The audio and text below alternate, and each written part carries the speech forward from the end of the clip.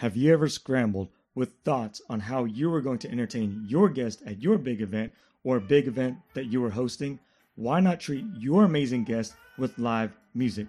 Allow me to personally recommend to you a saxophonist that's guaranteed to bring his best every time he performs. Verl Tolbert is his name. His body language, his enthusiasm, his smile will tell you his story. Verl played at my wedding, and he was also a guest on this podcast, episode number 4. A natural entertainer and talented musician, Verl T, the perfect choice for all events and special occasions. Playing smooth jazz, R&B, neo-soul, blues, pop, and gospel music are his passion. Saxophonist Verl Tolbert is from Tulsa, Oklahoma, and has been playing saxophone for over 15 years. Verl T plays alto, soprano saxophone, and electric wind instrument, also known as the EWI, with a heavy dose of soul. Allow Verl T to help make your event something super special. For booking information, navigate to verlt.com. That's Verl spelled V-E-A-R-L, the letter T.com.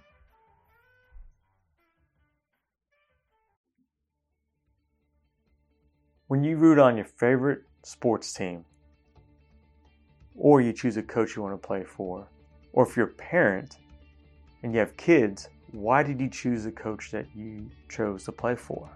Why that particular coach? Is it wins, losses, the fact that you hear that the coach is good? Or do you seek, for your own personal reasons, to go and get to know the coach a little bit better? More in depth than just a, hey, you've gone undefeated in 5 years. I want my kid to play for you, or I want to play for you, or I'm rooting you on. Surface level are stats. More in depth are facts about why you chose to play for this coach. My wife and I have heard about the assistant men's soccer coach at the University of Tulsa for soccer. His name is Daniel Charbonnier. Heard a lot of great things about him. We connected with him on Twitter. Then a few weeks ago, my wife and I went up to Tulsa and we sat down for an hour and a half and met and talked with Coach Charbonnier. Of course, we wanted to know about his transition from being an athlete to coaching at the D3 level to D1 level. 6 conference championships total. What was his path like? What are some of his journeys? What are some of those moments and setbacks? How did he propose to his fiancée? Those are the type of intimate questions that we wanted to know. And we're excited to find out and share with you on this episode of Defining Moments Podcast. Coach Charbonnier, thank you so much for your time. The scarf, the t-shirt, will be rooting you on. Rain Kane. Welcome back to Defining Moments Podcast. My name is Wong Lam, and today's special guest, our trip to Tulsa, is Coach Daniel Charbonnier, University of Tulsa men's assistant soccer coach. How are you doing, Coach? Doing good, thank you. Busy Friday, but glad to be here. Yeah. A few months ago, I think remember back to February, I saw your Instagram post, and I've seen you on Twitter. And you reached out to me and you said, hey, I really enjoyed Nate Gomez's episode. Mm-hmm. And I tweeted you and said, hey, I really appreciate you reaching out and letting us know. And so I dug in a little bit more about you, your background, and it's like, man, this is going to be really cool. Maybe I can get Coach to come onto the show. And so 6-7 months later, here we are. Yeah. You've got a master's in education from University of Tulsa, mm-hmm. and you have an undergrad in psychology and also a minor in kinesiology. This sounds like a perfect storm for being a coach somewhere. So how's your morning been? So it's been really good. I think we're all excited about the weather heading into next week being a little bit more mild for our summer before we get into the camp. So that's good. And then it's always pretty hectic and busy the few days before camp, making sure all of the teams are sorted out, the scheduling, the organization is done, balls pumped up. But I think we feel pretty good about that. We actually have one of our French recruits that's just arriving into the U.S. for the first time today. So we're excited. He's coming in. And then lastly, I have a little bit of a volunteer session for the first time, going and working with some dogs at an animal shelter this afternoon. Yep. Before my fiance's dad has her birthday party. So it's been a pretty busy Friday, but it's all been good so far. Yeah, I noticed that you're going to the dogs later. And also, congratulations, you just got you got engaged a few weeks ago or maybe a couple months ago. Gosh, I know I'm going to get in trouble for not knowing Yeah. the exact date, but I want to say it's roughly a month ago. It'd been kind of planned for a while, and then just all of a sudden, boom, like, hey, here's the day to do it, and got engaged. She said yes, thankfully. So now we're in the wedding planning process. Okay. How did you go about doing this proposal? Was it elaborate? I think it would be a little bit of combination of elaborate and just kind of in the flow.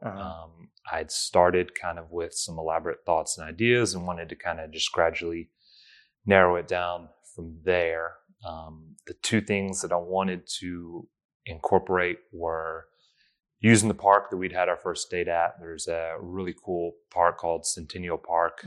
It's kind of in between campus and downtown.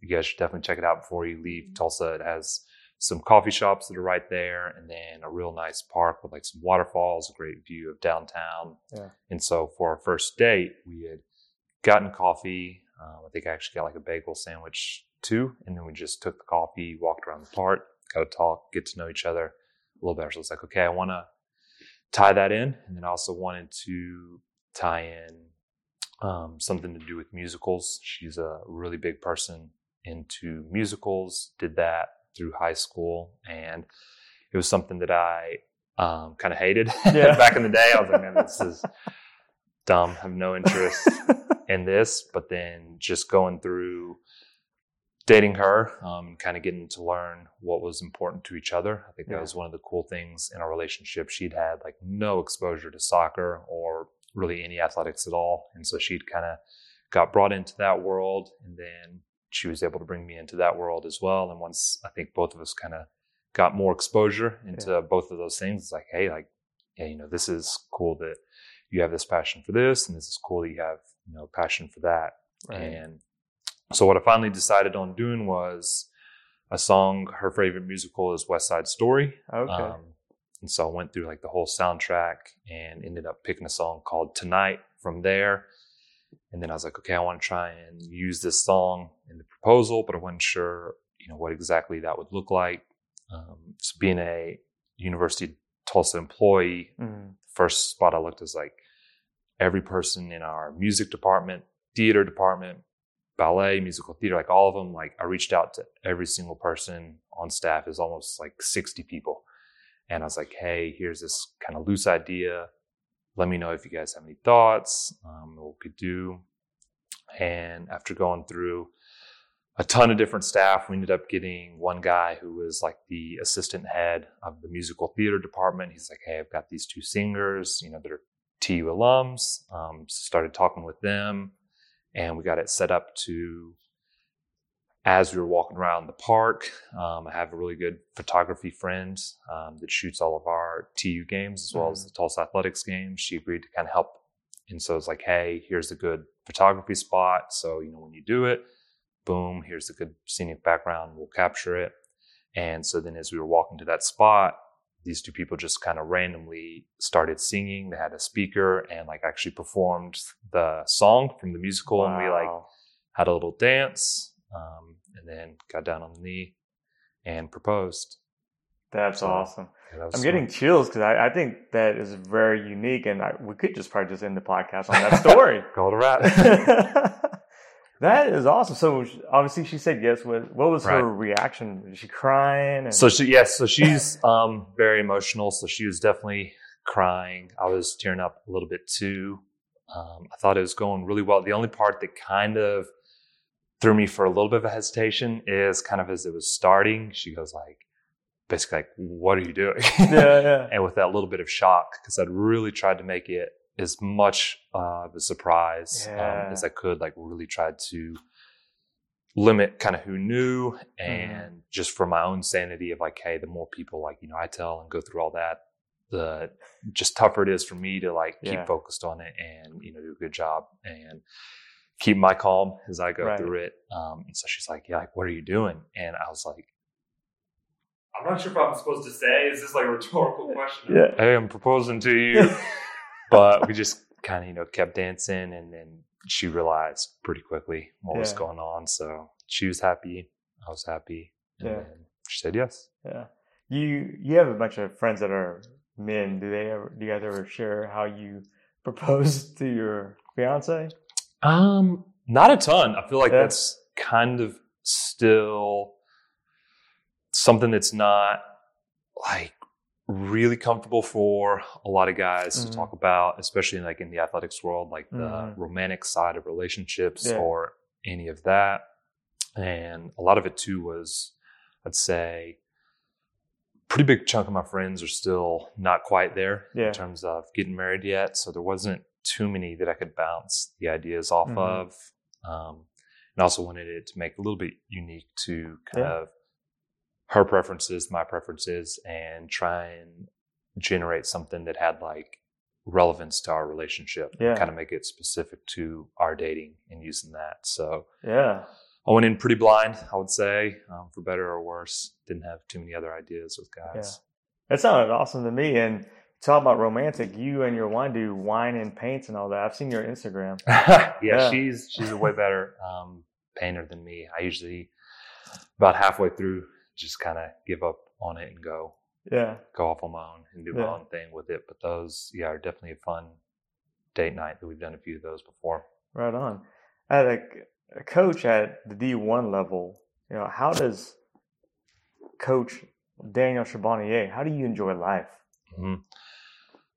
I think, and it's something that I'm still a little bit trying to determine that, that like ideal work-life balance. I would say the first 2 or 3 years that I was here, it was entirely work. And like what I would define as enjoying life would be, winning a game. And then you're completely on, that high. And then on the flip side is, if you're losing a game, you're just absolutely miserable. And, you feel just gutted that entire night. And really until you have your next game. And so that's kind of really how I enjoyed or didn't enjoy life for the first few years. And it kind of got to the point where I was like, man, like as much as I'm competitive and I still need to really focus on, the job and on the performances. And I want that to be the case too. I was like, I've got to find a little bit more ways to balance that out with like just being a person and being a human being. And so that was one of the big reasons I wanted to start kind of dating in Tulsa, because being from Texas is like, well, I don't really know. You hear of all the cool places, Cain's Ballroom and, whatever else, Blue Dome Arts Festival, this and that, Riverside, Brookside. Like you hear about all those, but I didn't really want to go to any of those on my own. So I was like, hey, let me start going on some dates to just figure those out and see what's good to do in Tulsa. Started doing it that way.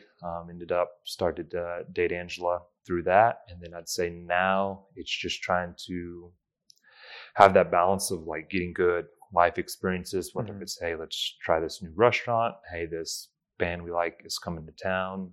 Balancing that with still being extremely competitive, wanting to win the games, wanting to win the conference championships, wanting to achieve as much as we can on that side of it. And I think once I was able to kind of get a little bit more of that balance, I think that was just putting me in a better place to enjoy life instead of just only absolutely, just viewing the results. And I really don't mean that in a way of like, hey, I'm any less competitive now, or hey, if we lose, it's okay because, like this band's coming to town. So I've got that to look forward to, because it's definitely not the case. That was just really important for me personally, because I started to become almost a little bit miserable with it, just because you're going to have losses, you're going to have bad moments. And when you're solely defining yourself on that, it's not the best situation. Yeah. Do you think I call it getting out of the box, because I feel like there's a comfort zone for everyone. There's a bubble. Mm-hmm. And so once you get out of your box or your comfort zone, I feel like you actually expand your horizons. Do you think that with you getting out of the box of just soccer but get into the musical world, the scene, do you feel like that's helped you as a person? I think more for me, getting out of the box was just being more, sociable in general. Yeah. I think it was always kind of the mindset of, well, hey, I'm not going to go do this because, we've got a game in 2 days that, maybe I can watch, another film on the other team to get ready for, or, hey, I'm not going to go to this friend's birthday party because we just had a loss and now I'm pissed off and I don't want to have any, interaction with anyone else. So I think for me, going out of the box was not so much expanding what I did in terms of, trying new food or going out and seeing a new movie or going out and having a new activity. It wasn't so much that, but just more having the mindset of like, hey, you can still be a person outside of work, and expanding that process to let myself still be able to, experience things in life, enjoy things in life, in addition to our season. Yeah, that's awesome. You mentioned the word defining in your talk about life. What are some of maybe defining moments for you, let's say work-wise, and then life as well, that you'd like to share with the listeners and our viewers? Mm-hmm. So being that we're kind of, talking about the work one now, I'd say a really big defining one from a work standpoint for me was in my transition from coaching at the Division III level into coaching at the Division I level. I've been coaching at a Division III school in different roles for 5 seasons. And then at that point I was kind of like, hey, about ready to move on. I was really happy there. The program was having a lot of success. The head coach was really good to work and learn for. So it was a great fit. It was nothing in terms of, hey, I want to get out of this environment. It was more, let me just have a new challenge. And a big part of that was with the recruiting. The differences between Division III and Division I recruiting are the availability of athletic scholarships. And it doesn't always, equate just better, worse players. There's a lot of reasons you can have, good players at any university in terms of the academics offered, the overall cost, the location, the campus life. And so it wasn't so much a mindset of, hey, I want to go to Division I because it's just better or it's the top level. I wanted to put myself in a recruiting environment that had just a little bit more onus on your ability to recruit. Yeah. And what I mean by that is if you're bringing in a player at the Division III level, they work out, they do really well, great. That's what you're supposed to do. That's how you keep your job. If you were to bring in a player that didn't really work out and was a bust, even if you had a lot of high hopes for him, it really wasn't that big of a deal because you didn't have any athletic money into him. And so, well, he didn't work out, but now we've got this other guy, or we've got this other guy, and the player pool that you're drawing from, you don't really have as much of a, I don't want to say punishment, but it's not as much of a negative if a guy doesn't work out.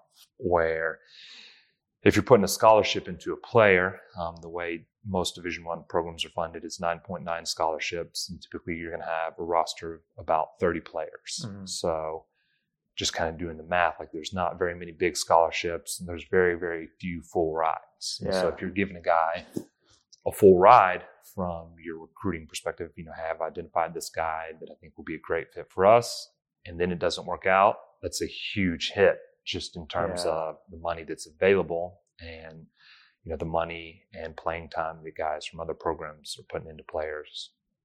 And so I was really attracted to that level of just execution, maybe, in terms of how you recruit players, guys you identify. And that's what really drew me to the Division I level. So that's just kind of a long intro into, I was starting to make the process of, hey, I want to go from Division III to Division I. And so the first year that I had done that, it was very casually reaching out to 4 or 5 programs, and almost to the mindset of, hey, head coach, Coach Jones of the Division III program, can you get me a spot at one of these places? Can you reach out to the guys? Can you make that happen? And with that being the case, didn't happen at all. No interest from any of the programs, no opportunities at all. And finished the 6th season, and then it was a defining moment in terms of my approach and how I had to go about that, both in terms of the amount I invested in it and just the mindset of, hey, it's not going to be necessarily something that people are going to do for me, or people are going to come out seeking me. And with that mindset, I went and contacted, it was probably about 120 Division I programs. Oh my goodness. And I had to go through finding the programs. A lot of their emails are kind of hidden. As they are in a lot of Division I athletics, because you don't want sometimes hundreds and hundreds and hundreds of emails. So some coaches will do a pretty good job of kind of hiding their emails. And so you have to navigate through their athletics websites to find those, and went through and individually wrote them all and said, hey, here is kind of my background. Here's things we've done at the Division III level. I was pretty aware that going into that transition into Division I, and that was another big change. Is initially I was like, well, I'll just go and be an assistant at the D1 level. Where I was a little naive at how much all the other coaches want to do that and what that actually looks like in terms of getting your foot in the door. So after that, I was a little bit more aware of what that would look like. And so actually my last year in Tyler, I lived in a garage, because I was like, I need to save money, because if I'm going to coach at the D1 level, it's going to be as a volunteer assistant or a graduate assistant. And with that being the case, I need to save up some money. And it's a pretty big struggle that a lot of coaches actually have in terms of guys that are really good, knowledgeable, qualified coaches struggle to make that transition, because a lot of times to get your foot in the door, you're having to go as a volunteer assistant, your first or second year. And that can be really challenging financially, especially if you have a family. So there's a lot of times coaches that are capable just aren't able to make that transition. And so I lived in a garage for a year to save up some money. I was fortunate to have 2 of my really good friends had a place in Tyler where they just let me stay in the garage for $200 a month. Wow. It was pretty hot, but it ended up being the biggest room I've ever had in terms of square footage. So pros and cons of it, I guess. But then I, wrote all the Division I programs, that I'd had interest in. Hey, here's, my background. I'd have interest in coming in as a volunteer or graduate assistant. Would you have interest? And from the 120, it kind of ended up coming down to early in the summer having 3 options. And then kind of last second, out of nowhere, University of Tulsa, which had been one of the 2 first schools that I'd reached out to just in terms of their location and their previous success. The University of Tulsa and SMU were the first 2 ones that I'd reached out to. Wow. And, there's nothing available at the time. The head coach was actually pretty nice when he was talking to our head coach and saying, I appreciate reaching out. Looks good, but our staff's full at the moment. And so then I'd really started to, reach out to all of those. And then it ended up last second, one of their full-time assistants went and took a job at Oregon State University that had opened up. He bumped up the guy that was the volunteer at the time. And now we've got the volunteer spot open if you'd like to come. And that made it then 4 schools at that point, being University of Tulsa, San Diego State University, Duquesne University in Pittsburgh, and then UMass. And of the 4, the reason I chose Tulsa primarily was, if you look at the cities, just in terms of a recruiting draw, I'm like San Diego, near Boston, you're in Pennsylvania, and then Tulsa, Oklahoma. Right. as much as I have gotten to love Tulsa and really enjoy it and feel like people don't know how cool of a city can be, just first impressions, like, yeah, Tulsa's last on that list. In terms of cost to the university, Tulsa was the most expensive. And in terms of academic standards and admission standards, Tulsa was the hardest to get into of those four. So on paper, Tulsa was the worst fit, like in terms of having that draw to recruits and all that. But of those four, Tulsa was by far the most successful. They were winning the most conference championships. They were having the most success in the NCAA tournament. They were having good years almost every single season. And so I was like, man, like the head coach really must know, what he's talking about. And that's why I chose to go to Tulsa. Yeah. But just with that defining moment, when you're reaching out, basically with reaching out to 120 schools, I had 4 potential opportunities. That's like 116 places telling you no. Wow. And that can really get challenging from like a mental standpoint, having to maintain that confidence of like, I know I'm a good coach. Like I know I can be successful. I'm not going to say it, but one of the schools too even kind of emailed back saying like, hey, should you not be going for something a little bit more realistic? And so it's just the defining moment is like the amount of work you're having to put in and understand that it takes. And I still like screwed up in that process. Like one or two of the schools accidentally, because I made each one, a personalized message with that school's name, with their conference, with the school's mascot, with each coach's, individual name, trying to make it as personal as possible and doing my research. Yeah. And in going through that, I made, a few mistakes, which is something that kids do all the time. And, you'll accidentally address it to the wrong university. Like you're not changing it as you're going from, this school in the conference now to this school in the conference. And a few of the coaches, would even respond back for the 2 or 3 places, that I accidentally messed up on it and said, hey, we're actually not at this school. So, and then a bit of a mean response after that kind of a thing, because it understandably like looks bad in terms of you reaching out to them. So it was a very defining moment in terms of just the amount of work it took in those initial stages of saving money for an entire year, realizing the difference from year one of, hey, let's casually reach out to 4 or 5 places, see if they'll kind of almost come pursue me versus, hey, I'm putting myself out there to the 120 programs that I reached out to. I'm mentally, dealing with 116 places saying like, no, we're not interested. Right.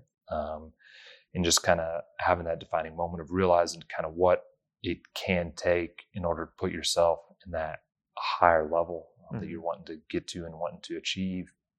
And it's something that I still try and remember a lot today. I was actually thinking about it earlier this week, leading up to the podcast, kind of thinking through some of the stuff that we might talk about. And like I felt guilty because we're getting ready for our camp, and I was like kind of slacking that moment. Like I wasn't doing what I needed to be doing in terms of getting all the lists and the teams and all that sorted.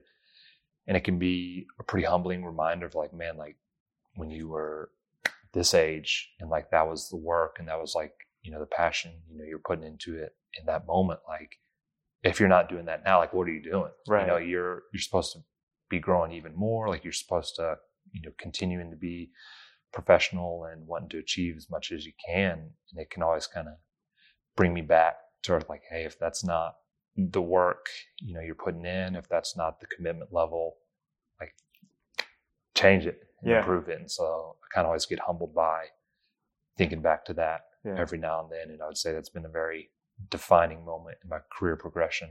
Wow. You talked about the being unique as a coach trying to get on to other schools and make things personalized. So now you are here at a very high level, University of Tulsa. So then how do you as a coach go out there and sell a kid on the West Coast? Say, hey man, this is the perfect school for you. Right. This is a perfect fit for you.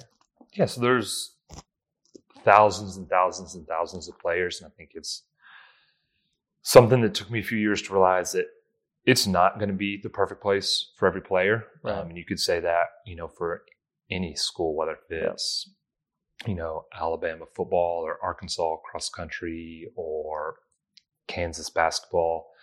Like, it's not going to be the perfect fit for every player. And I think understanding that helped me a little bit, because it used to really, really, really get to me if a player would be like, no, I'm not interested, or just not even respond. I mean, you'll get a decent amount of that with high-level players. There's such a negative perception of Oklahoma from some of the West Coast, East Coast, just from, naive. And it would always be so frustrating to be like, no, you guys don't understand. Like, Tulsa's a really cool city. It's a gorgeous place to live. Our campus is incredible. We're really fortunate with a lot of our facilities. Like, we've won these conference championships. We play a really enjoyable style of soccer. And so it always really kind of irked me, when it didn't work out in terms of them seeing it as that fit. But now I think it's a little bit more of knowing our strengths. Hey, we're the top academic school in the state. We're ranked a top this in this program, top this in that program, number 19 small private university in the world with the rankings. And, this is the strengths of the campus, and these are the weaknesses of the campus. These are the strengths of our athletics department, and, these are some of the weaknesses. And I think just being more honest about it and more comfortable in your own skin, almost, I think that helped a lot. Because before, it's almost trying to maybe go about it is like a little bit of a used car salesman approach of hey, well, just check out all these bells and whistles and only look at the highlights and all that, which can be great. But ultimately, if a player's not coming here for the right reasons, then it's a bad fit. And so I think it's been a little bit of a transition in my approach, and hey, here's our strengths, here's our weaknesses. Every school in the country has strengths and weaknesses, and if it's something that you feel are in line with what you're looking to get out of the student athlete experience, then let's continue the recruiting relationship and go from there. And it's a good fit for some kids. It's not a good fit for some kids. We have our recently graduated goalkeeper. He was a California kid. For him, he's just like, I want to come to Oklahoma, and he loved it. He's still playing, pro right now. So we've been able to have those guys from all over the country, or even international now is becoming more common.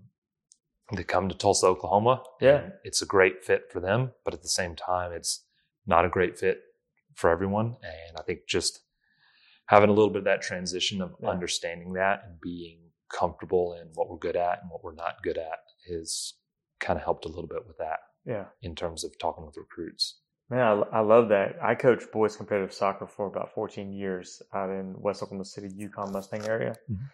And what you just said, one of the things that really stood out to me was when you're trying to sell Tulsa University, it's one of the prestigious universities as far as academic-wise in Oklahoma, the hardest to get into. And I can appreciate that because as a coach, I always talk about academics, academics, because your athleticism will carry you, but it's not going to carry you for the rest of your life.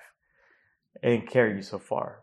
But what are your grades like? Because those grades kind of, to me, makes me dig a little bit deeper into the young man's study habits, family life, things like that. Because that's a good indicator on what kind of fit are they going to be for your university. So I definitely appreciate you bringing up the academic side, but you're very highly educated yourself. So I was able to scrape through a couple degrees.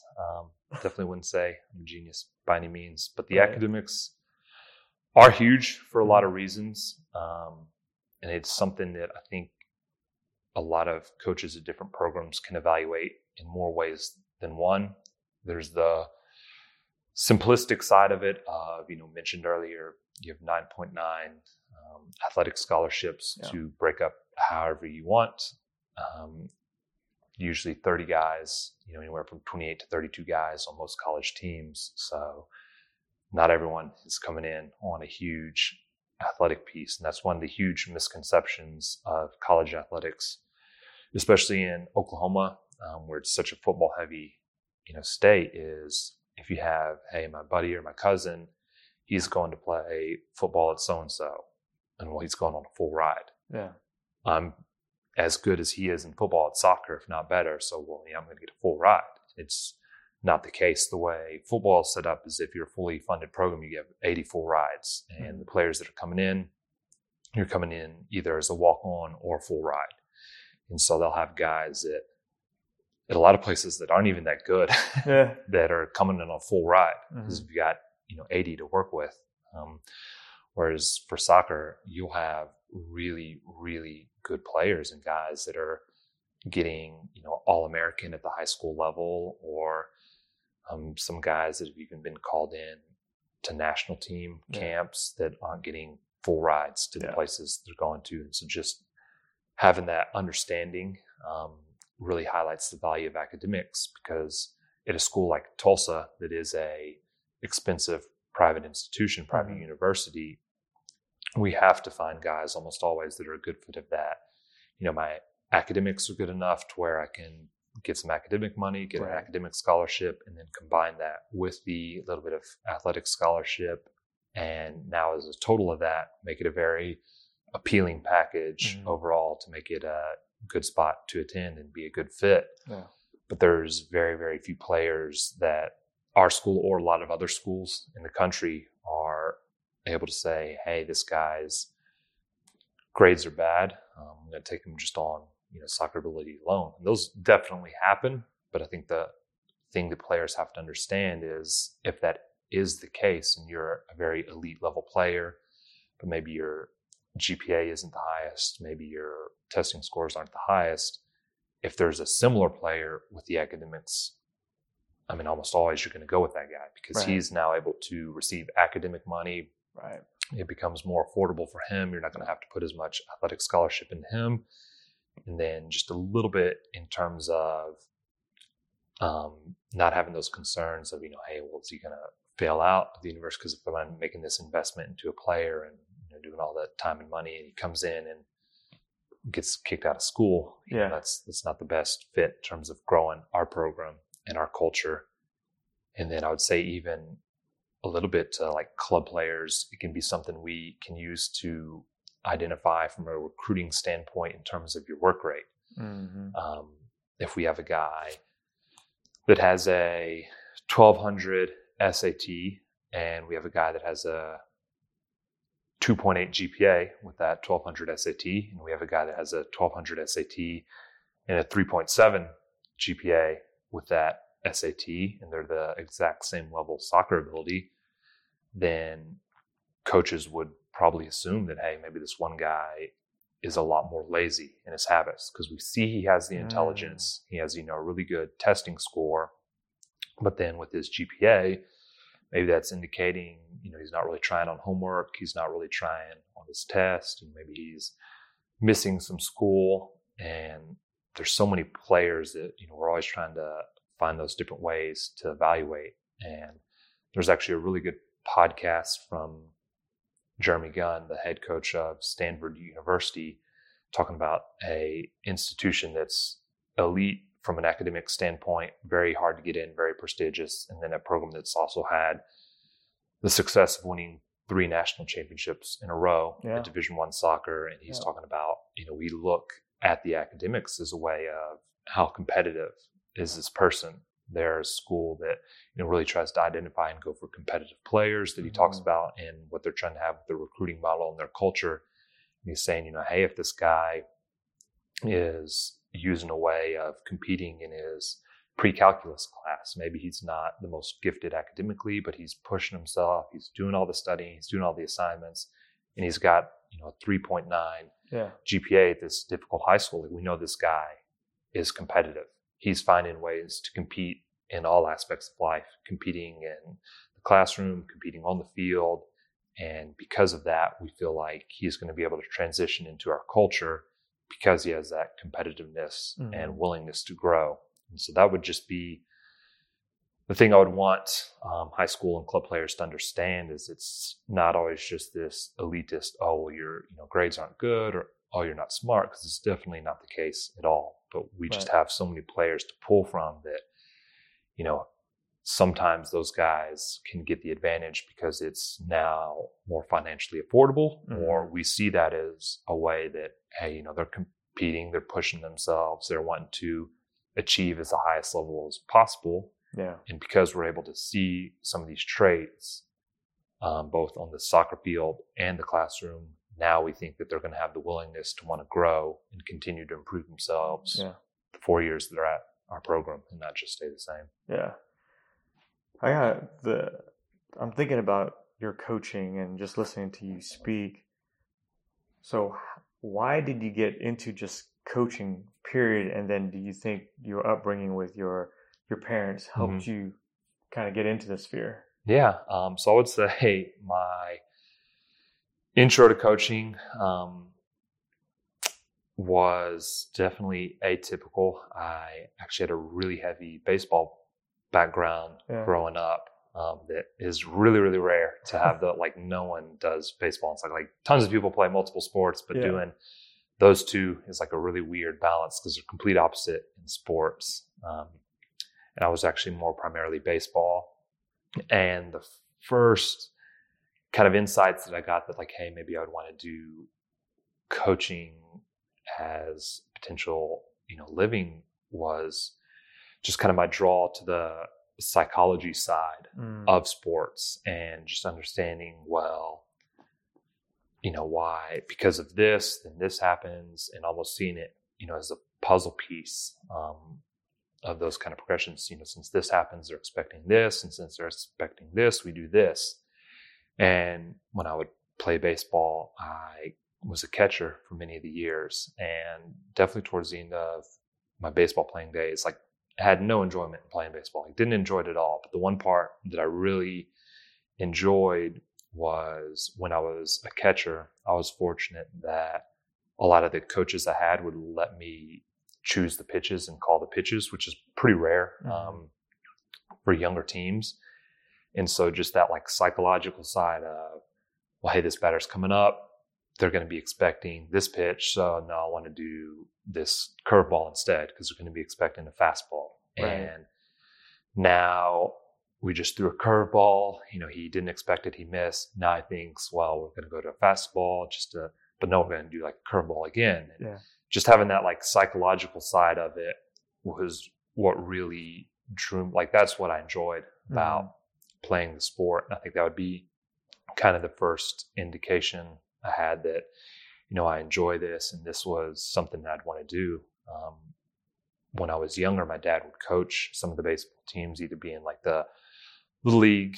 I think he was usually an assistant coach for most of the teams. And, we'd come home from the tryouts or having a new team formed, and it's okay, first or second practice, and here's the guys. And I'd really enjoyed sitting down and be okay, well, here's this player's strengths and weaknesses. Here's this player's strengths and weaknesses. So maybe because of that, this guy could play this position and this guy could play that position. That was a really enjoyable thing to me. And that would be kind of, that early lead into roster construction and how you identify players. And even then, I would see it as some really weird, kind of out of the box thinking, where normally in youth sports, so many of the coaches and players view it as, well, the strong players play these positions and the weaker players play these positions, regardless of whether it's soccer, baseball, football, basketball. And I never really viewed it that way. I was always well, this guy is not very good, but his strengths might be he has good reflexes and good agility, but he can't throw it all. So it's normally, since he's kind of maybe not that strong of a player, people just put him in the outfield. But I was well, maybe we could actually put him, at second base because he can do all this stuff. He just can't throw it very well. But now we're minimizing the distance he has to throw relative to all the other positions on the field. So maybe this could be a good fit for him. And now let's just put a stronger player somewhere else and have a more balanced overall team approach, and more balanced throughout the field. And I think just kind of the way I'd see it and approach it, I think was pretty unique.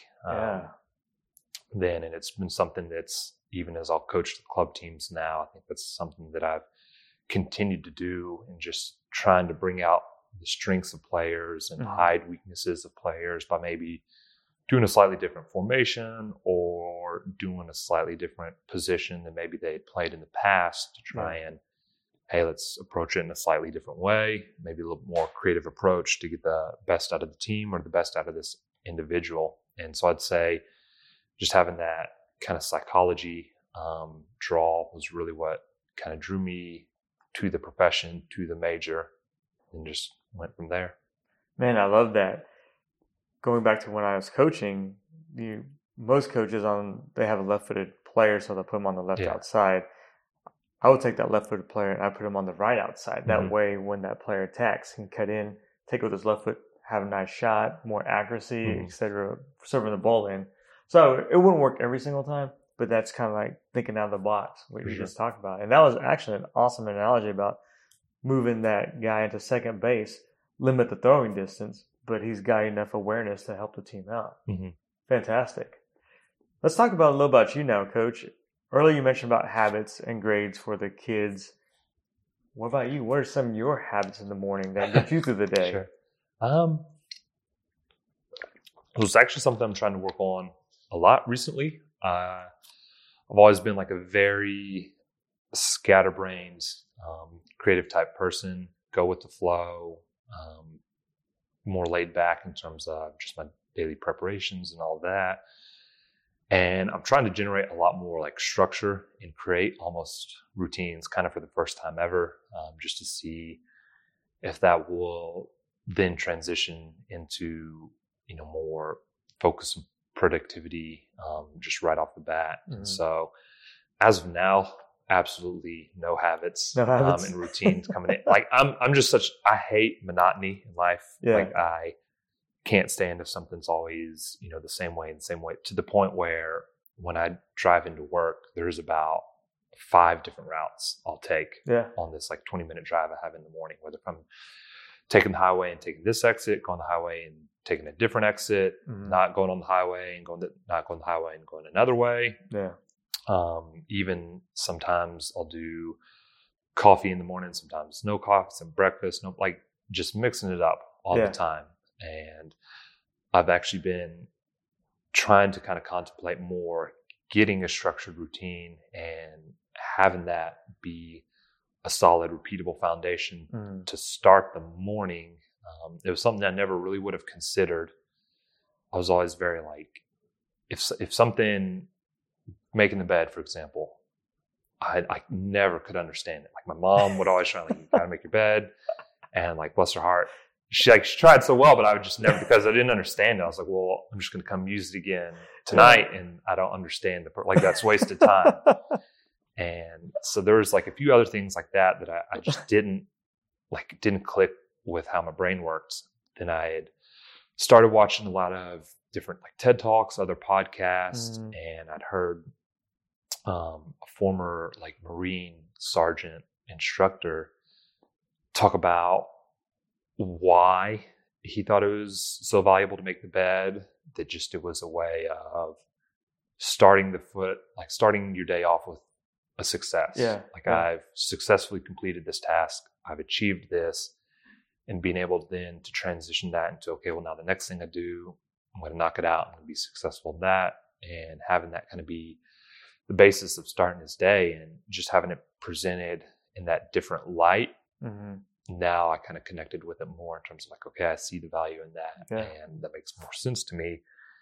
And I still have such a weird travel schedule being a coach, whether if, hey, this day I'm waking up at this time to go into the office, this day, my youth team is going to go to a tournament, we have a 7 a.m. game, so I'm waking up at this time, or this day I'm waking up because we're about to go fly and have this event here. Or, this day I'm recruiting internationally. So it looks a lot different in terms of the time. And so it's just such a irregular timing and life schedule as a college coach. And so I'm trying to kind of find what works best for me and sort of establishing a routine in those morning habits. And I still definitely don't have one to date, but I'm starting to kind of get a little bit more in terms of what I can do with the timing, and starting to have like a little bit more of a, timing. One of the things I've started to try and do the last like 2 months or so is, and it's really random, but I've started to like want to play a game of chess when I wake up, like the very first thing, because it's such like a mental game. And I'll do a timed like 5-minute match online and get some random person online with the mindset of like, as soon as I wake up, I want to like put myself in a mentally challenging spot just to see if I can still think, see if I can still be like mentally productive and mentally successful in an environment where I'm tired. So now that maybe when we're getting into the season and the days are so long and you just finish one game, you're playing on Friday night, you finish your game around 9:00, and now our next game is Sunday at 2:00 in the afternoon. Yeah. So you have such a limited turnaround. Like you're going back to the hotel and you're watching footage either on your own team or the team that's coming up, starting to do a scouting report. And so just kind of putting yourself in those environments of not being in the mindset of, well, I'm tired, so I can't be productive, trying to be like, well, maybe I'm fatigued, but I can still achieve at a high level. I was able to see a lot of other coaches I'll try and do like a lot of camps over the summer to just see different ways people are doing. And I would, be really impressed with just how productive they could be kind of going through like these crazy hours. And then late at night, they're still being like just on top of it with everything. And I was like, that's something I could grow in. So I've been trying to be more productive in those really, really early moments and really, really late moments and not having to have that transition into it. So that's something I've been trying to do lately, is just like start my day with something like a chess game to, mentally challenge yourself and see if you can be mentally successful when you're worn out. And then on my drive in, I've started to listen to a lot of, depending on the mood, either a podcast or I found these like comedian 20-minute clip segments. So if it's kind of one of those days where I'm feeling like maybe a little bit more blue, slower start to the day, like, hey, this is a good way to get me cheered up. I love stand-up comedy, and I'm always trying to, find new comedians or going to like a stand-up show is something that I really enjoy in personal time. So that can put me in just like an optimistic, positive mood, more uplifted kind of feeling as you're heading into the day. Or if it's one of those days where I'm feeling good already, like I'm feeling on top of it, then hey, let's listen to, such and such podcast because you have this 20 minutes and kind of get some ideas from other people and try and have that influence instead of just always listening to music. So those would be probably 2 things I would say lately that I've done that would be the closest to a routine on the way in. I like it. I've never heard the chess one, but I'm gonna try that one. That one sounds like it's new, and I'm definitely not as good as if I play later on in the day. But I think it's just something that I've tried to, in life in general, try and put myself in more uncomfortable situations and just kind of get out of the comfort zone a little bit. Both I like it in life and in coaching. Yeah, the making the bed one I get because my mom was always on me, so I always made my bed. And back in my single days, I made my bed so nice that I wouldn't even sleep on the bed. I'd sleep on the couch because I was like, "Oh man, I don't want to mess it up." Yeah, that's what that's you're on my mindset of, well, I don't want to mess it up. I never got it. Yeah, now I got my wife on the making the bed train. So last one up makes the bed. Usually it's her. Decorative pillows, don't get them. In terms of now you see like it looks great. Go and stay at like a guest room, and you're like, oh man, like go and stay at. Usually it's older people that actually have the guest rooms with the decorative. Like you go and stay at a friend's house, and you're like sleeping on the couch or on the floor. Right. But, go and stay at someone's house, and they have it. And you're like, yeah, this looks amazing. Yeah. But then I'll always make the bed if I'm staying at someone's place. Like out of respect to them. That's the one time I will make it. I'm like. This is a process. I don't remember how they organized the pillows, and was it like this color before this color, or the big before the small? Yeah. And I just never got that. No, I'm the same way. I came home probably a few months ago. My wife had all these decorative pillows. I'm like, so we went from 2 pillows to 10,000. What's but don't going use on these. here? Make sure you don't use them though. Yeah. Just for looks. That's. What are a couple questions that you wish people would ask you, but they never ask? So the biggest ones would probably just be from a soccer standpoint. I think there seems to always be a little bit of misunderstanding in terms of players from their questions on the process, and I always want to try and, as much as I can, help educate them so they can get the best return and investment on their time. Right. Trying to go to the college athletics or not go to the college athletics because now they have a better understanding. And hey, now that I know what it entails, maybe this isn't a good fit for me. So I think some general questions, that I would want, whether it's potential club players that you have, parents, high school athletes to know would be, hey, what's the difference in terms of the level between Division 1, 2, and 3?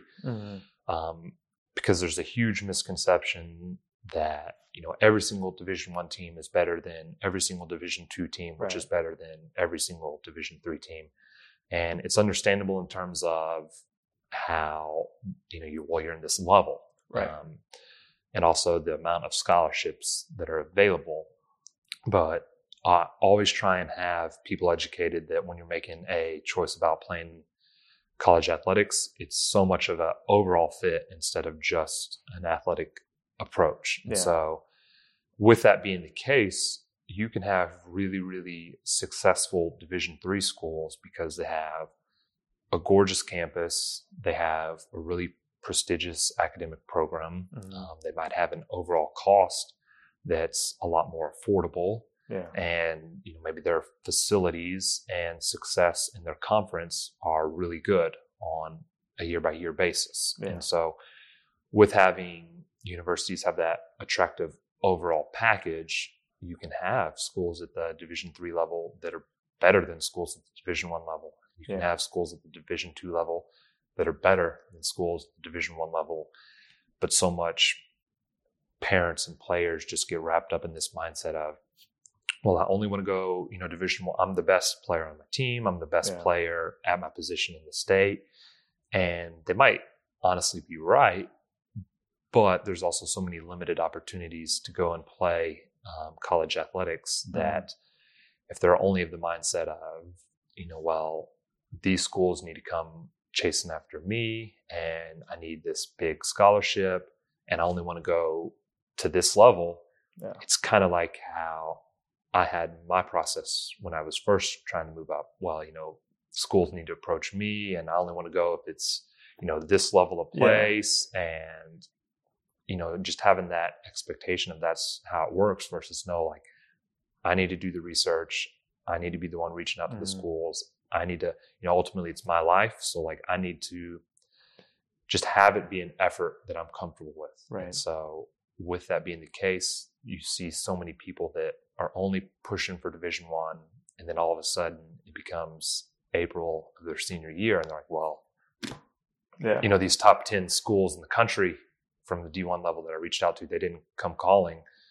So now what do I want to do? Right. And then they get in the spot where they had a Division 3 program that's like a great spot reaching out to them the last, 12 months. And every time they either ignored them or told the coach, no, I'm not interested. Yeah. And then now, becomes April of their senior year. And, oh, hey, by the way, remember me?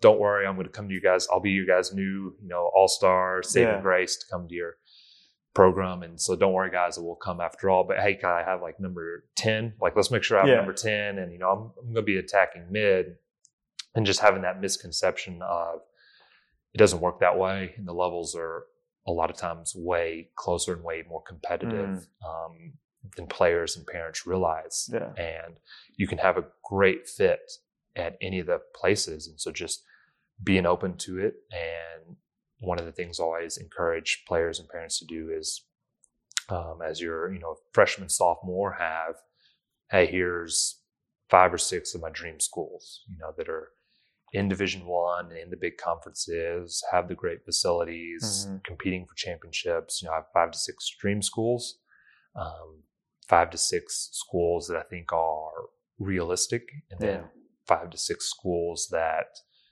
I hate the term fallback, but 5 to 6 schools that I feel like very comfortable that I could go here, and having multiple divisions for each of those, because you oftentimes have a incorrect perception of where you are as a player relative to the rest of the country.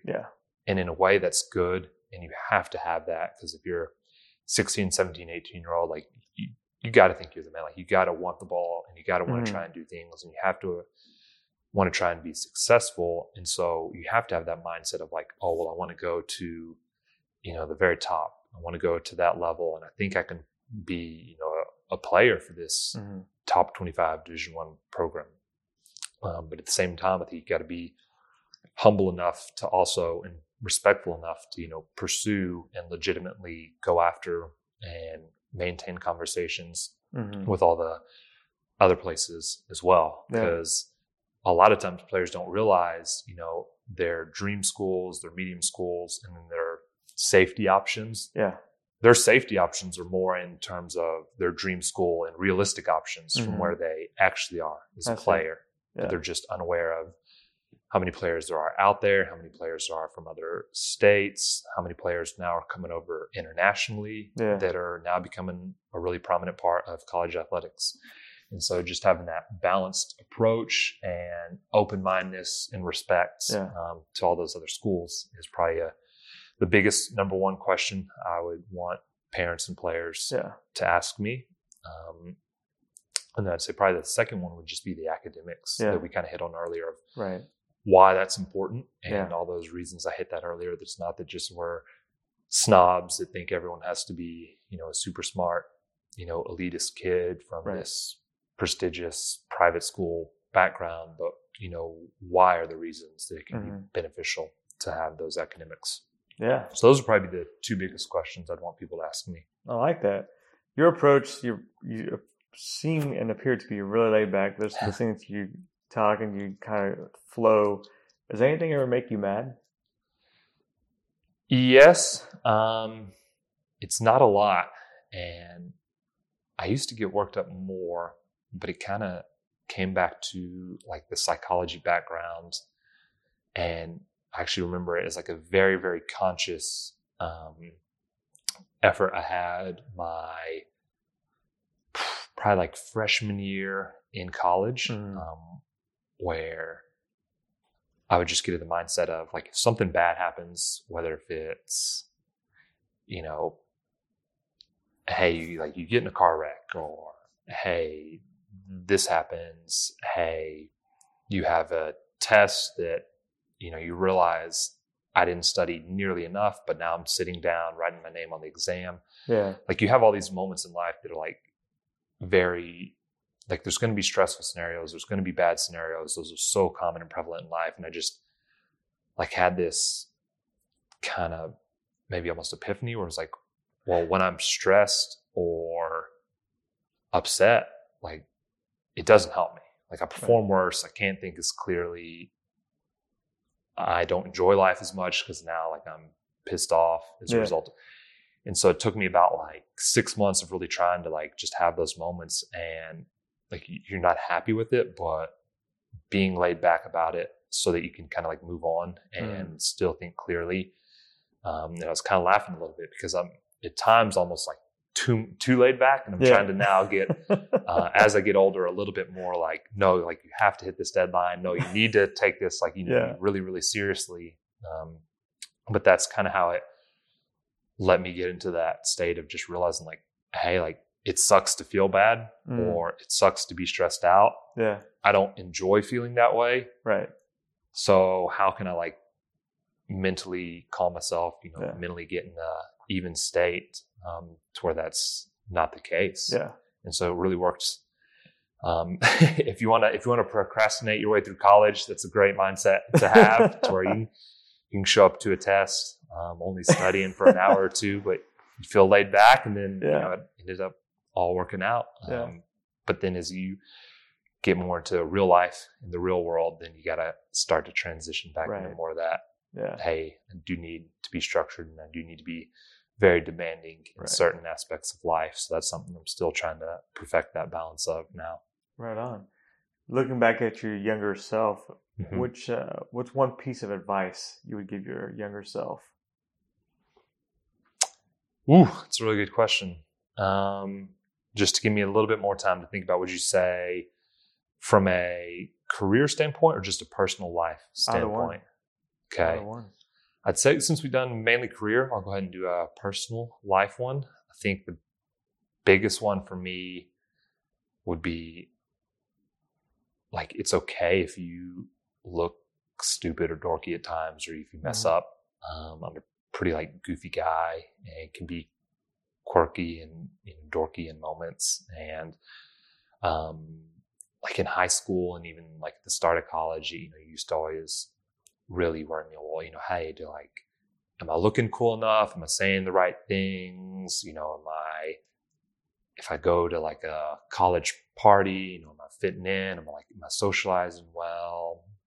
And they used to really, I don't know, just kind of get worked up thinking about that and trying to be a certain level of like popular and cool and all that. And finally, when I got into the mindset of it probably took me until about 3 years ago, honestly, where I was like, yeah, like I'll look stupid. I don't care. Or I'll do something dorky. But if it's like true to me, like I'm not going to feel guilty. Like one example that, people always ask you, hey, what's your favorite movie? And my favorite movie is Lord of the Rings. Like that was something that growing up, like my dad used to always read those books to me before bedtime. And like, I just like that genre of like the medieval knights kind of fantasy thing. And I would always read, a bunch of like Harry Potter books growing up and stuff. And like, that was something that I really liked, but that's not always like the coolest answer. Right. So it always like someone always, hey, what's your favorite movie? And you're always like, okay, well, like how am I going to like explain this or lead into this? Or, maybe I could say, but also, really like, this movie as well. Yeah. So finally, just when I was able to like be comfortable with myself, I think that would be the biggest advice I would give to younger people of like, you're not always going to be, necessarily cool in every moment, or, maybe the most popular in every moment. Some people are great at that and have that natural chemistry and social connection. I have some friends like that are great at that. They're just those people that, have never met a stranger and can instantly connect and have great conversations with anybody. And that was just not me. Like I was just not as comfortable in, doing those things. And once I finally was just kind of more content with who I was and, hey, these are my strengths and my weaknesses, and being okay with it and realizing like, hey, you're not going to be perfect and this is just who I am. It was so much more of a relief in terms of just being around people. Like if you're meeting a new group, instead of having to like try and put on this like facade and, well, hey, I'm going to act this way around this group, and now I'm meeting this group and they have like a totally different set of, things they like to do. Right. And trying to, just always, fit to that. Yeah. Just, being yourself and being able to be confident in that. It made me just enjoy life more. So I'd say that would be my advice to my younger self, is just be okay more with that transition of like, if you're not going to look the coolest, or, hey, if like you're at a wedding, you want to dance, but like, man, like maybe my moves aren't good enough or whatever, like just go for it. Just do it. And like, it was really cool then after maybe like a few months or even a year of starting to be more comfortable with yourself, saying like, hey, like people might honestly even like me more now, because I'm just like actually being who I am, and I'm feeling comfortable with myself, and I'm like allowing myself to be like a little goofy or a little silly, and like that's who I am. Just being like a real person, then I think people actually identify with you and kind of, you find stuff you can talk about with people more so than if you're trying to present something that you think is what they want to see. Yeah. I love it. I think that's awesome. I think that's honest, and I think that's awesome, man. I wish more people were like that. Yeah. just be honest with yourself, and if they like it, they like it. If they don't, that's okay. Yeah, and it can be a weird feeling. Like in athletics, who you know can be such a big thing, and how you connect. And so I love doing summer camps because you get to meet so many coaches. Like there's a lot of camps where you have a huge amount of coaches from all levels coming in, and it used to, always be something where, like, hey, I've got to, make a good connection with this, and this coach, and I've got to get along with all these coaches and make all these good, connect. And now it'll be like a weird feeling where, you'll be talking with someone and like they're just a completely different person than you, and like maybe you have a completely different way of how you want your program culture to be, or what you're doing in their free time, and having that like realization of like, hey, we're not on the same page, and like, hey, like I don't necessarily like agree with everything you say, but like that's okay. And not feeling like, no, I have to find some like way to connect that divide, and some way of like doing that. And I think that really made me start to just enjoy like the social side of the networking more. Just as an example of that, like with athletics, soccer, like there can be, a fairly big party scene with a lot of those guys. And so if you're going to a camp, it used to always be like, hey, after the camp, we're going out and, we'll go out, drink after the camp. And that used to be something that I was always like, well, hey, like I have to do this, and I have to like go be a part of that, even if I don't necessarily want to, because I've got to build that networking. Whereas now if you see a coach like, and that's their priority, and you're just like, that's cool. Like that's not me. Like we don't have to connect over do that. Like we don't have to, share that same experience, and just being more comfortable being like, no, I'm good. I'm going to go back to the hotel, knock out a few emails, maybe call a recruit, and then go to bed early for camp the next day. And so just having that change and just being more comfortable with who I am. And then I think once I started doing that, people who I would network with and would connect with, then it started to be a stronger connection, because now you're finding people that you are more on the same page with. And now, even though you're maybe not connecting with 30 coaches at an event or at a tournament, maybe you're, connecting with 5 to 10, but of those 5 to 10, you're like, well, now, like, if I'm a head coach, like, like I want you to be a potential assistant, or if you go on to be a head coach, I know we see things the same. Like we have a really shared vision. And if you become a head coach at this place 10 years down the line, like, I'll work for you. Like, let's make it happen. So that would be something I would definitely encourage my younger self or other people, of just, being more comfortable with who you are and going with that. I like it. You talk about connection and being social. Let's say there's no social media. What are 3 people you would like to connect with if you wanted to meet in person or pick up the phone and call? Sure. Living or dead? Either one. Either one. So we're talking about like a dinner, 3 people you want to have dinner with, and 3 people to get advice from. 3. So I can give you. Let's say one you want to take advice. Okay. 1 for dinner, and 1 just to hang out. Love it. And we're going at the same time. I would say Zinedine Zidane would probably be the first one that comes to mind. As a coach who's been super successful, and also a coach that a lot of people really wrote off initially, of like, oh, like he's just getting these jobs because of his illustrious playing backgrounds. Like he's not going to know what he's talking about, but then went and had the Champions League success. And also as someone who has, the French last name, growing up watching like the French national team when I was younger and seeing him play, that'd be a really good one for me. His English is also pretty good, so that would help. Wouldn't have to rely on my non-existent French to have a conversation.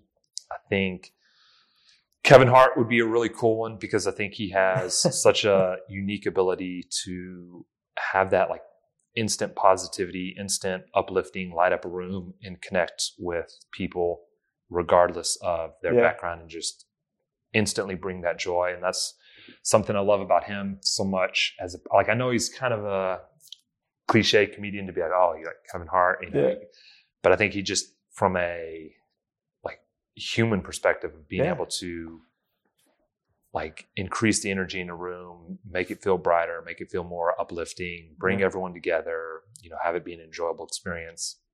I think he does a really good job of that. So I'm throwing Kevin Hart in there. And third one's a little tough. I'll say it would probably be someone from a non-sport background that's been really successful, because I love to make those transitions of, you've been really successful maybe in the business world, or you've been really successful in the real estate world. What things are you doing that I can notice that's bringing you success that I can apply to coaching? And so maybe someone like a Steve Jobs that's been super successful in their realm that's completely non-sport related. I love seeing those and being able to take what they've learned and what they've been successful at and making their kind of own empires. And then, okay, well, how can I relate that to my life, and how can I relate that to athletics? So I think that'd be a pretty good mix with those guys. Right on. What's the path forward for you as a coach, and then also you as a about to be married man? Before we go, I want to hear your three. Before we go on to that, same question to you. Your three that you would have for your dinner. So I'll group these two together. Would be my parents. Now, see, I thought about doing. I was like, man, I should do either like a loved one or a friend, so they could be there and enjoy the dinner with me. I was like, yeah, I need to have them included on that experience. I went all selfish, and then you right off the bat made me look bad. Do you want me to keep going or no? Yeah, your two parents. My two parents would be one, and then my wife for sure. And then, so let's take this third one, and we'll take it outside. It would be my club soccer coach. He gave me a chance to really play at a high level, and he took me on when I was overweight when I was younger, and gave me this opportunity. And at that time, club was really competitive, and you had to pay some. Then they had scholarships, and so he gave me a chance and my parents a chance. Of, you don't have to really pay, but we're going to help you as a human. And so he gave me a great chance, and actually opened up my world as not just about soccer. And I still keep in touch with him to this day. And you heard me mention Coach Elliott a little while ago, and he's one of those most inspirational coaches, humans I've ever met in my life.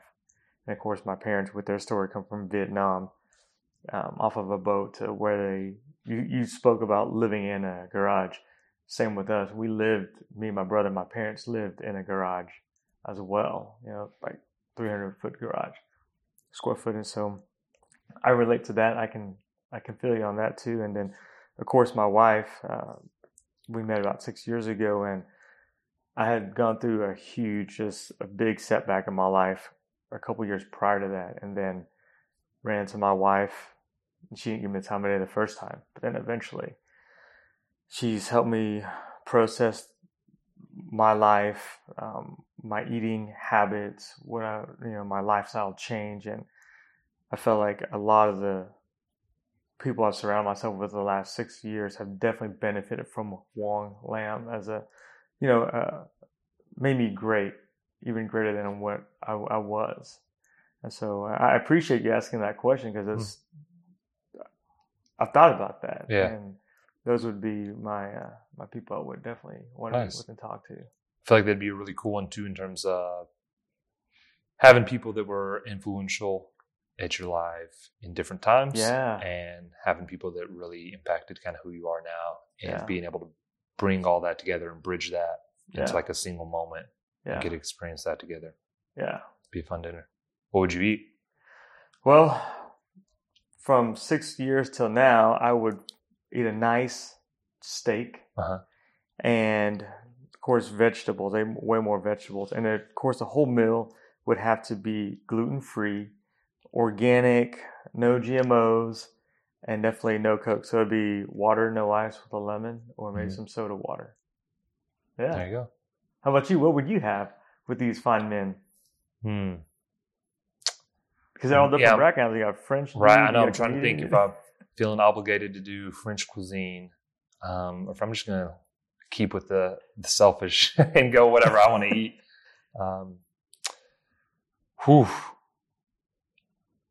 That's a tough one. Yeah. I've thought about a lot before, who you would have in those and who would be cool to connect with. But I've never gotten so far in terms of the food side of it. I think what I might want to try and give them, thinking about who it is so being from Texas, the only thing that I'm really like there's so many people in Texas where, everything's better in Texas, so pro-Texas, and I'm definitely not of that mindset at all. But the only things that I'm pretty adamant about, no, you got to get this from Texas, are the Mexican food and the barbecue. I think those are better in Texas than maybe anywhere else in the country for both of those. And so I think just being able to expose them to that and be like, hey, this is, something I feel good about, having these, barbacoa tacos or these ribs from Austin, Texas, just being able to give them an exposure to something that I do feel good about, or I do feel proud about from the area I grew up in. So I'd say probably that food. Okay. Very good. So now you got to answer that question about what's your path forward for yourself. So definitely staying within soccer. I don't think I'll have any crazy career changes or anything like that. I think, right now I'm kind of in that I'm sure a lot of people experience when you're kind of in that intermediate career path, career transition, where finding the balance of I love Tulsa as a city. I really enjoy living here. I really enjoy our staff. Our head coach is amazing. I think he gives us a lot more responsibility and influence than a lot of head coaches do across the country. That's awesome. So that's something that's been just A, enjoyable, and B, really let me, for better or worse, kind of experience stuff, that you'll have as the different aspects of the program in terms of my own learning and career growth. So it's been absolutely, amazing here. And every year, I think I feel more confident about the group that we're bringing in of, hey, these guys that are returning, I think they're going to grow in this, and this area. And they're going to mature, and they're going to become better players. Hey, these guys that are coming in, I feel really confident and strong about them. So I think, it's just that balance of being really happy with where you're at, but at the same time, having a little bit of that, well, I know how stuff works here. I know how he operates as a head coach. I know how our athletic department, operates. At a certain point, what would put me out of my comfort zone again? What would put me in a different scenario where I would be able to learn and grow from, a new head coach? And so I think that's a really tough thing for someone who's kind of in that intermediate career pathway of, if you're really happy where you're at, you're comfortable where you're at, you love the team, you love the guys, you're really happy with the city, but at the same time, you understand, hey, if I was to get, other ideas or see how a different head coach, a different program operated, because ultimately the goal is to be a head coach. And, I think when you're a head coach, hey, from this program, I liked what they did, didn't like what they did. From this program, I liked what they did here, didn't like this program, and being able to kind of piece those together to form your own philosophy, have your own culture, have your own, way you identify players, how you want to play. Yeah. And so I think, right now it's just trying to determine that of, when is, if any, the right time to leave, when is the, right time to keep staying and keep trying to push. Another part of it is, honestly, do want to try and help achieve that next level. At University of Tulsa, we've had 7 conference championships that we've won in the last 12 seasons gone on. And the team's made a few pretty decent NCAA tournament runs. And, really that next echelon of success would be the College Cup, the Final Four of men's college soccer. And that's something that has really been a goal of ours and something we've been really determined, and something honestly like the last 2 years we weren't, close to achieving that. And so getting back to push into those limits and, achieving at that standard that we all feel and believe we're capable of doing. And so I think it's something that I'm not entirely sure, what that's going to look like in terms of the next step. I think talking with the head coach is something that, really helped out. I think a lot of people in that situation might want to try and, keep it secretive and, really trying to keep their cards close to their chest. But our head coach has been amazing at that in terms of, hey, I could see this being advantageous. I could see maybe this not being a good opportunity. Hey, if you're wanting me to call this coach like Don and, giving me some good recommendations, that side of it. And so I think, he's been really good to talk through all of that stuff. And so it's really just kind of explaining through for a short term, I don't know. I'm really happy where I'm at. I'm really excited about the team we have. Good. And absolutely, motivated for the group coming in next year. Yeah. I would say in terms of 5 to 10 years down the line, what I would like to achieve would either be an associate head coach at a top 25 Division I program, or a head coach at a lower Division I program or an NAI program. So I'd say that's kind of my 5 to 10 year goal. That's awesome. Achieving one of those, and then the 10 to 15 year goal, then being a head coach at a top 25 Division I program. Man, I like it. And it sounds, I would say, ambitious. I just think that's reality. I've never met you until today. Just listening to the way you talk about the sport, about your life, and just it's the whole package, right? It's not just soccer, but it's a whole package. You're wrapping it up, and I like it. It's really, really good stuff. How does Daniel want to be remembered? So I think that is, a really important part of it too.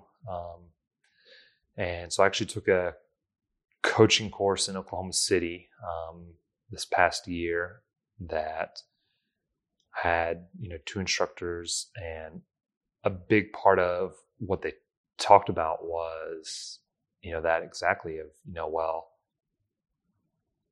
so many people get caught up with like only viewing it as a results thing, but now expanding your mindset of what entails a good coach or a successful coach, to having that side of it, how many players are inviting you like to their weddings now, and how many players 10, 15 years down the line are you still connecting with, and you're still maintaining those relationships with. And so I think, maybe 4 or 5 years ago, I kind of viewed it almost as like, that side of it's like a cop out.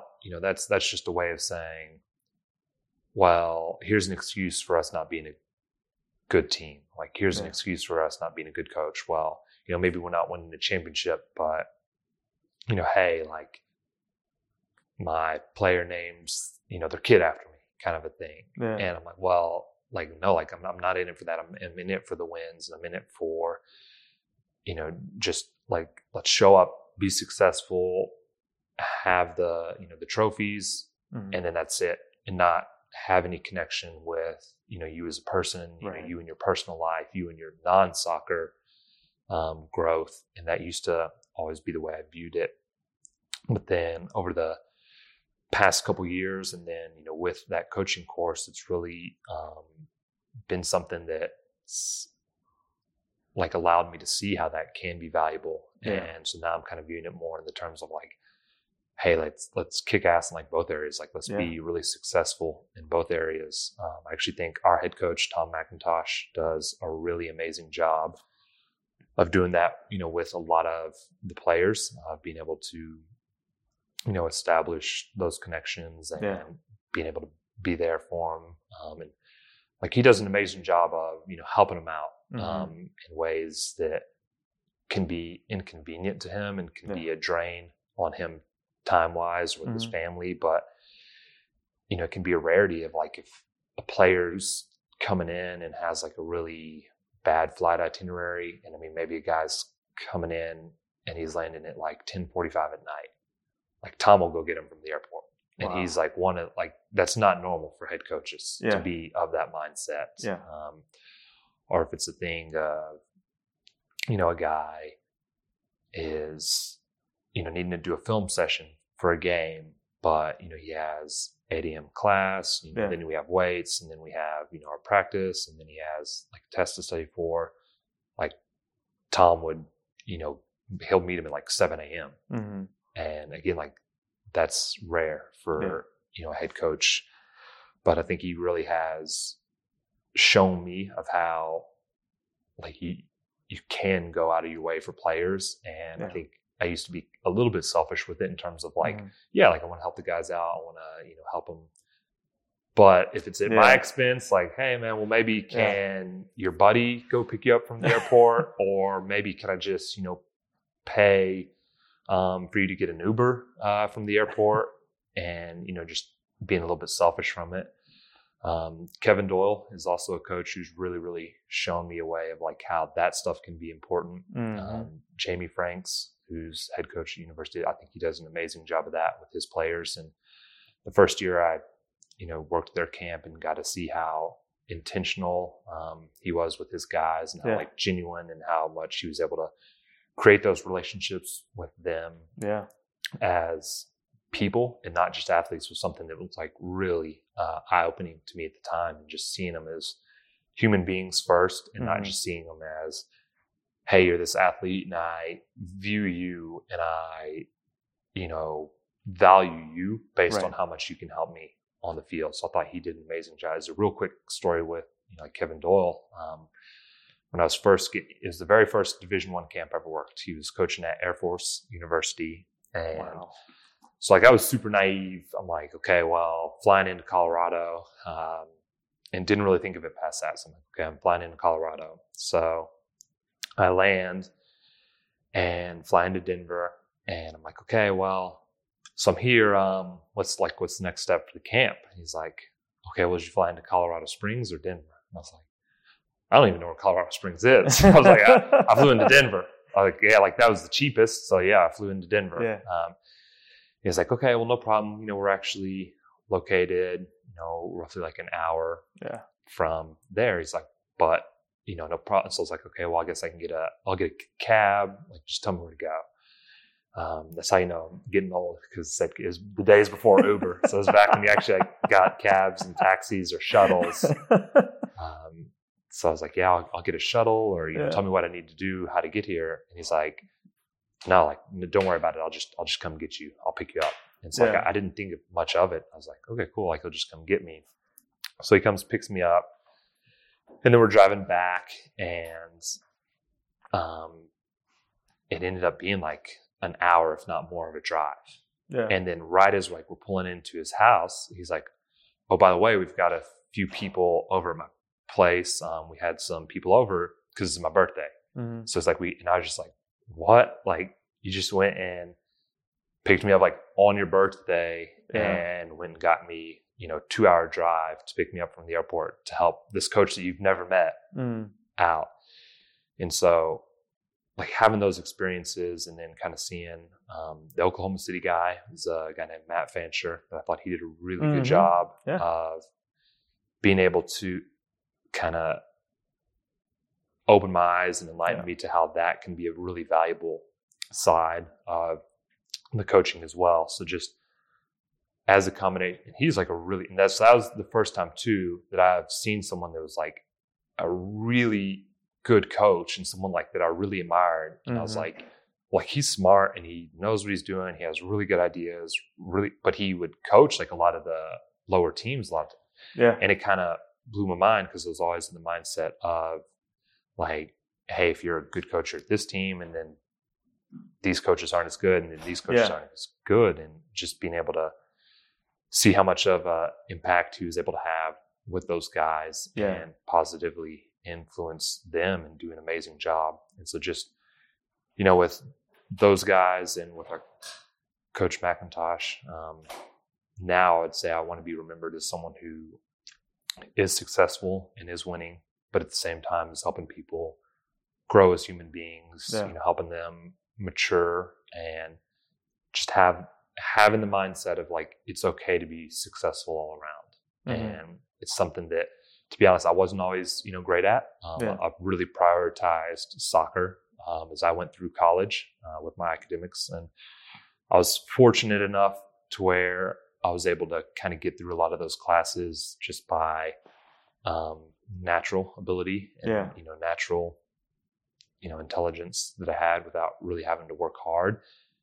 But now it's something that I really try and push to all of our current players of like, it's okay to like be successful around, and it's, okay to like have that mindset of like, no, I want to achieve here. Yeah.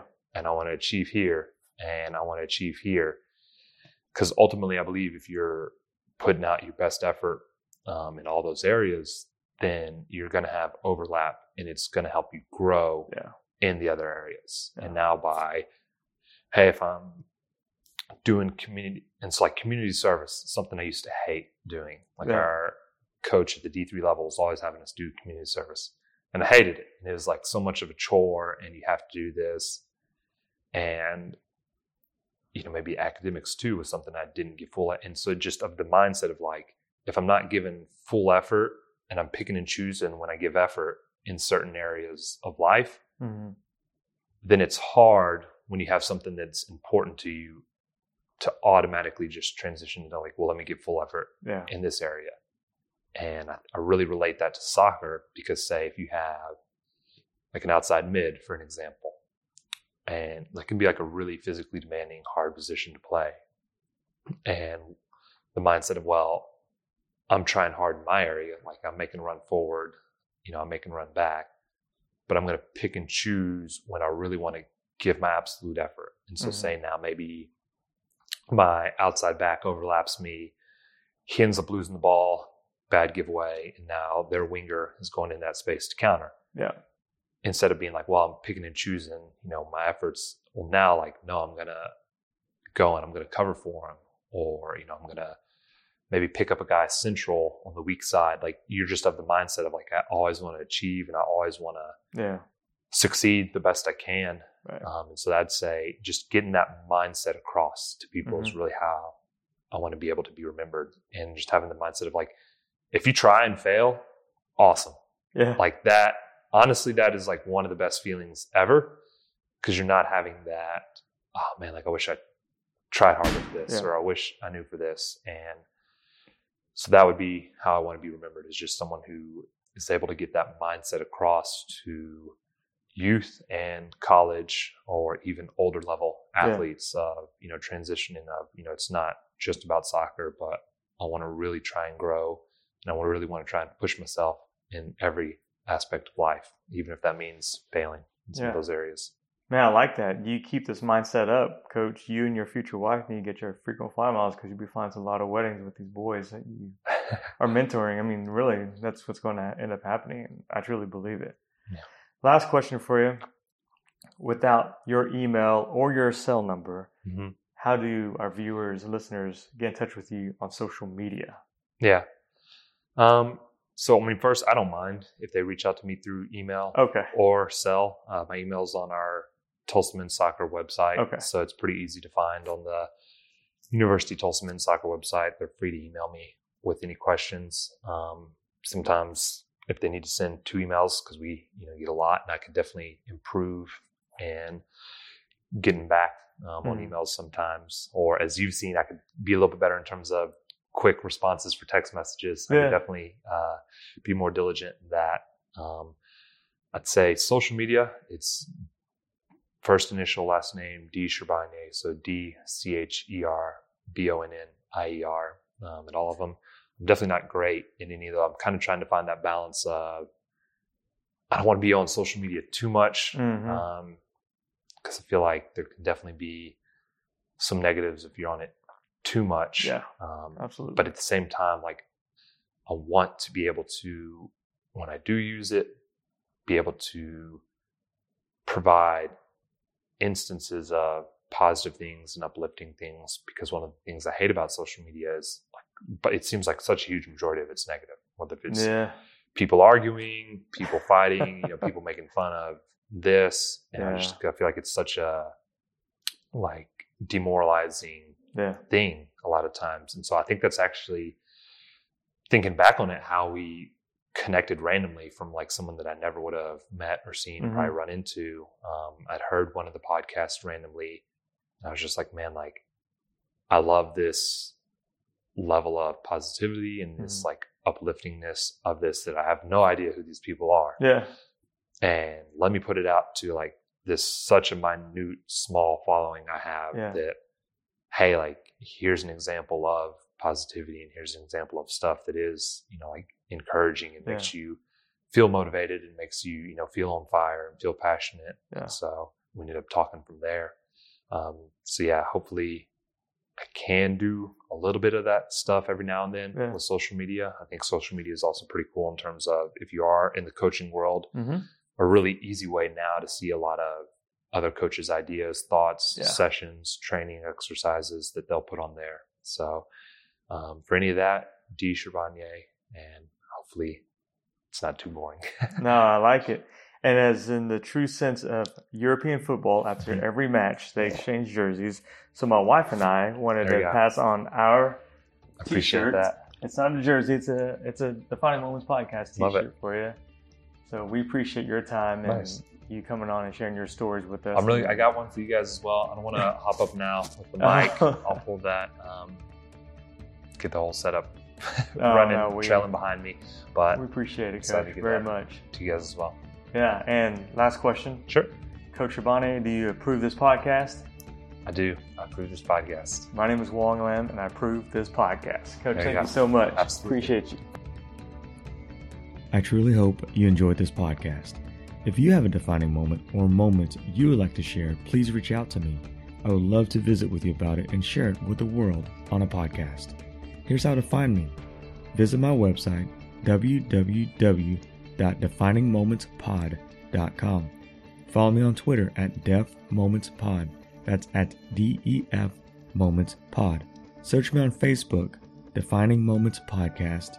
Follow me on Instagram at Defining Moments Podcast. That's all one word, at Defining Moments Podcast. Subscribe to Defining Moments Podcast on iTunes or wherever you listen to podcasts. If you enjoyed listening to this show, I would be extremely honored if you gave us a review. This helps boost this podcast so more people can find it. Go out and be a positive influence today, every day. Make someone smile. My name is Wong Lam, and I approve this podcast.